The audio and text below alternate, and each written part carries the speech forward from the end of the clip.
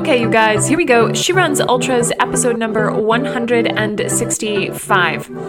I think that one of the trickiest aspects of ultra racing is estimating your pace and your finishing time on race day. This is something that I struggled with. I still think it's tricky. And so it was no surprise to me that this was the top question that gets asked in my one-on-one coaching, in my groups, in my private Facebook group. And so I thought today that I would share with you my strategy for figuring this out, okay? And I think it's especially important for you to think about this if you are nervous about the cutoffs, if you're worried about DNFing, if you've got a race that has strict time cutoffs, whether that's at a particular aid station or just the overall race has a tough time cutoff. And so putting some time into doing this spreadsheet that I'm going to walk you through will help to alleviate some of that stress, and it's actually going to give you the bigger picture for how your race is going to come together, okay? So I do this by creating a spreadsheet. I give it a super fancy name called the Race Estimator. I know, it's very unique. And I'm going to sort of walk you through how to make this. It's going to be a little challenging because this is audio and what I'm going to talk to you about is a spreadsheet, but I'm going to post a picture of it so you can see over on social media. And I'll walk you through like how to put it together, okay? So in order to create this thing, you're going to need a couple pieces of information about your race, okay? So if you're driving or if you're running, just listen to this and then come back and listen to it again when you can sit down in front of your computer and actually make this thing in real time with me, okay? You're going to need to know your overall distance. So you can do this for any distance of race. And I especially think this is important when you start to get into the longer races, like above 50K, because there are just more logistics, there's more aid stations, there might be more cutoff times. It just really helps to have the big picture. So what's your overall distance? What time of the day will you start? The number of aid stations, where they are on the course, like what mile marker they're at. You're going to need to know from the start. So say there are 3 aid stations on your course and they're going to be at mile 11, mile 22, and 29. I just made that up on the fly, but you get the point, right? You need to know where they are on the course, what mile markers they're going to be at, and the cutoff times. So whether that's at a specific aid station or the overall race cutoff, okay? So once you have that information, you can pull up a blank spreadsheet, I made it in a Google spreadsheet, but you can use Excel or whatever you like, but you're going to need a place where you can write some formulas in order to make this happen, okay? And what I do is in the upper left-hand corner in column A, I put the start time in the date and time format, okay? So like the spreadsheet that I have in front of me says 8/5/2023 at 6:30 a.m., okay? And this formatting is going to be really important because when you create the spreadsheet, you're going to need it to do the math for you in terms of time because you don't want to be doing that in your head, okay? So get kind of strict with the formatting here because I promise you it will save you time in the long run. So still in column A, a few rows underneath that, I put the start, and then I list underneath that the names of the aid stations, okay? So I have a sample one up here. I can't remember who I made this for. I feel like maybe it was Ellen, maybe, in the most recent Run Your First 50K group, but this is the template, but I left the aid station names in there. So we've got Panorama Drive, Indian Town Road, Common Road, Turnaround, Common Road, Indian Town Road. There's a fluid only aid station that gets dropped in there, Panorama Drive, and Owens Road, and then the finish. So there are 1, 2, 3, 4, 5, 6, 7, 8, 9 different opportunities in this race, in this sample race, for aid stations. And then I write the finish under that. So I have start, all of the aid station names, and finish all on separate lines. Okay. I recognize this is not a very conducive format to be like talking about this race estimator because you can't see me build it at the same time, but I want to walk you through this so you can start to build it on your own. Like I said, I'm going to post a picture of it, and this is actually a resource that's available in my upcoming new membership community, okay? So let's just walk through this so that you can start to build your own. In the next column, in column B, I do distance from the start in miles, and then start 0.0, and then I list the points at which all of the aid stations are on the course. So 3.3, 7.9, 12, 15.5, 19, 23, 24, 27, so on and so forth, okay? In the next column, C, this is going to be your pace column. So just put pace, and then you can just estimate, whether it's kilometers per hour or miles per hour, how fast you think you're going to run from each aid station to aid station. It's totally fine if it's a complete guess right now, just put something in there. The next column is time in, and this is the time that you will cross over into the aid stations. Okay, this is going to also be a date and time format. Okay, so keep that for this whole column. The next column over is going to be hours, and this is going to be the time it takes you to go from the start to the first aid station based on your pace. So it's going to be the elapsed time for you to run from start to the first aid station. And then in the next line, it'll be from that first aid station to the next, and so on and so forth. Okay, so you can sort of see how this builds. And again, having the visual in front of you will really be helpful for this episode. Okay, so this is something that's going to get auto-populated based on the math. The next column, column F, is going to be time out, which means the time that you leave the aid station. And that's going to be determined by the next column, column G, which is the break or the amount of time by fraction of hour that you spend in the aid station. Okay, so just listen here as we talk about this and let your brain start to absorb how this all works itself out, okay? So these columns, C, D, E, F, and G, are where the bulk of the math is going to live, where you'll be able to see time in, time out, and how you progress through the course. The next column, H, is going to be break in minutes. And this column is just for you to make a note. There's no math associated with this column, but this is just for you to see, okay, I'm going to take a 5, a 15, a 20-minute break at these specific aid stations. The math comes from the previous column, G, where we put in a number that is a fraction of an hour. From here, the next column over is I, and this is the cutoff plus or minus. Now, this is one of my favorite columns because if you've got strategic points that you need to hit at specific times, this is going to tell you how far ahead of or behind that cutoff you are based on your pace, your elapsed time, how much time you spend in the aid stations. And then the next column, column J, is the cutoff date and time. And this is where you are going to enter any hard or strict cutoffs that the race imposes on you, and or the cutoffs that you impose on yourself, okay?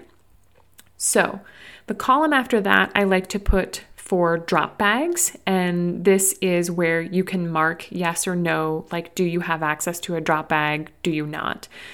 Some races, especially the longer ones, this will come into play because you'll be able to see, okay, at this specific aid station, I'm going to spend more time here because I need to access my drop bag. So I'm not going to allot 5 minutes to go to the aid station and get through my drop bag, especially if it's a time where I feel like I need to change my shoes or, I don't know, swap out food from my drop bag into my pack.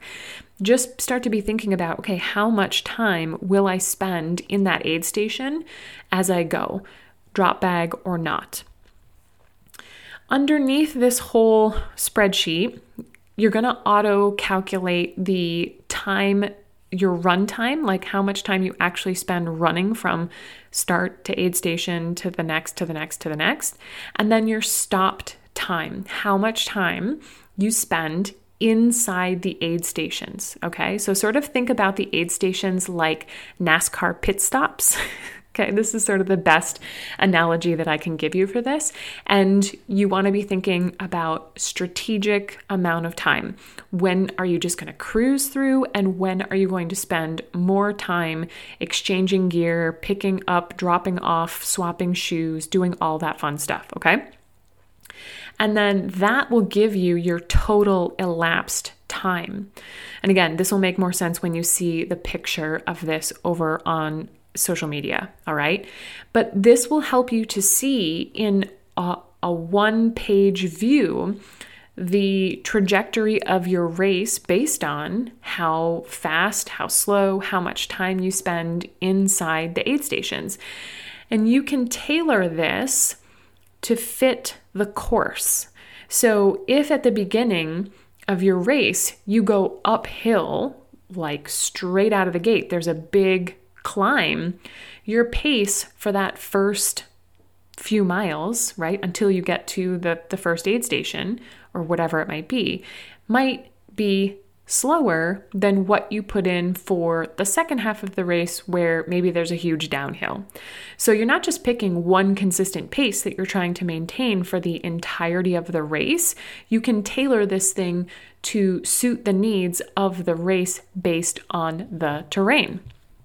All right. So like I said, I'm going to post a picture of this so that you can see it. But if you listen back to this, you can start to map this out and then do the math associated with how to figure out time in, time out, elapsed time, run time, stopped time, all of that jazz. Okay. So this has been a really helpful resource for me. It's been a helpful resource for my Run Your First 50K people. And it really has answered the question, am I going to make it or not? Or am I going to, risk not making a cutoff? And it's one thing to sit here and just say, well, if I maintain a 10-minute mile pace for the entire race, then I'll make it. But that doesn't factor in all those things that we just talked about. Elevation change, needing to go into and out of aid stations, needing to use the bathroom, like all of the things that go into a race. And when you can map it out and start to actively allot time for these things, then you can see what pace, what tempo do I need to practice running at in my training to make sure that I hit this cutoff, whether that's to a specific aid station or for the overall race. So I like to think about this as ABP, always be prepared, okay? This is one of the ways that you can actively prepare yourself for your race. And I've known people to make little cards that they laminate and keep with them for specific segments of the race so that they know what they're supposed to be doing, how fast they're supposed to be running from point to point to point to point. Okay, you can get as detailed and as granular as you like, or it might just help you to wrap your head around it and see it as a one-sheeter, okay? I did this for Sue. I think this is actually, it might be Sue or Ellen's spreadsheet. I can't remember which because I've stripped it of all personality because I want to use it as a template. But I did this for Sue and she sent me a note back and she said, the race plan worksheet is the bomb in all capital letters. So you know it's good when it gets the moniker, the bomb, and in all caps, okay? So if you want to get your hands on this thing, keep your eyes open for an email email from me or an update on social media when my new membership community goes live, because this is one of the many resources that is going to be available inside there. So in other fun news, I'm planning to run the Pemi Loop here in New Hampshire with a couple friends in June, and they don't know it yet, but we're going to do a whole podcast episode about that. And if you're not familiar with this trail, its full name is the Pemigewasset Loop, and it's up in the White Mountain region of New Hampshire. It's about 36 miles all the way around through Lincoln and Franconia Notch. And it's a loop. You have to do, it's sort of like a lollipop. You start at the bottom and you go up, and then you go around the loop, and then you go back down. It's about 11,000 feet of elevation change, and the weather can be just wild, you guys. It can go from hot to cold to windy to snow to rain to hot again. So you really got to plan accordingly, and I'm really looking forward to that. So be prepared for some real-time account voice memos, just like we did for Ghost Train and Tahoe 200. And yeah, all of my friends that are running this loop with me, this is the first time that they're hearing that we're going to do a podcast episode about it. So, surprise! Some of them you have actually heard on the podcast before, so they are no stranger to my antics. But if any of you guys have run that loop before, send me your suggestions. We are all ears. We're planning to camp before and after, so we're also taking camping suggestions. Maybe we'll even bring the new trailer, so that'll be fun. I shared with you guys recently over on social media that I've hired someone to help me build my new membership community, which I'm super excited about. It's going to launch mid to late June. And so my assistant, her name is Angela. She's amazing. We are working overtime over here to build this whole thing and put it together. It is super exciting and terrifying and scary. It's like my big scary goal that's not related to ultra running. So I'm spending a lot of time working on that. And I even enlisted some additional help from my friend Deanna, who is a graphic designer, and she's putting together some really cool colors and logos and icons and all sorts of amazingness. And I'm going to share some of that stuff over in my private Facebook group, the Run Your First 50K Facebook group. So you'll get a sneak peek if you are in that group. And I think it's been a while since I've reminded you guys that I'm also over on Instagram. If you are curious about some of this stuff, you can follow me at Find Your Ultra. And it wouldn't be a podcast episode if I didn't give a not so shameless plug for doing your daily shakedown. And that's one of the things that we're going to spend some time working on in this new membership community, helping you to create a daily shakedown habit and routine. There's going to be lots of videos and live coaching and assistance to get you started down this path, because actually, side note, I was interviewed by another trail running podcast that you guys should check out, Trail to 100, hosted by Jacob and Melody. And they're amazing runners, and they have an amazing podcast, which you guys should totally check out. But we spent a good hour and a half geeking out on strength and mobility, specifically mobility, and the role that it plays with you and your ultra running. So if you're not currently doing some sort of daily movement practice, I would highly, highly, highly encourage you to do it, you guys. This is a simple thing that you can add into your daily routine. It doesn't take a lot of time or effort or brain power. You can get my free video. I'll link it below. DM me, send me an email. If you can't find the link, I will personally send it to you. And you can walk through this video with me. I'll show you everything that you need to do, and you just follow along. You even get to see a cameo by one of my cats in the background. You wouldn't believe the number of emails and DMs that I've gotten, like, hey, I saw your cat in the background. He loves to make an appearance when I film outdoors. So for all you animal lovers, go check out Charlie in the Daily Shakedown video. But seriously, doing some sort of daily movement practice is going to go a long way towards helping you run more and hurt less, okay? That's all for this episode, you guys. Enjoy this beat, and I'll see you all soon.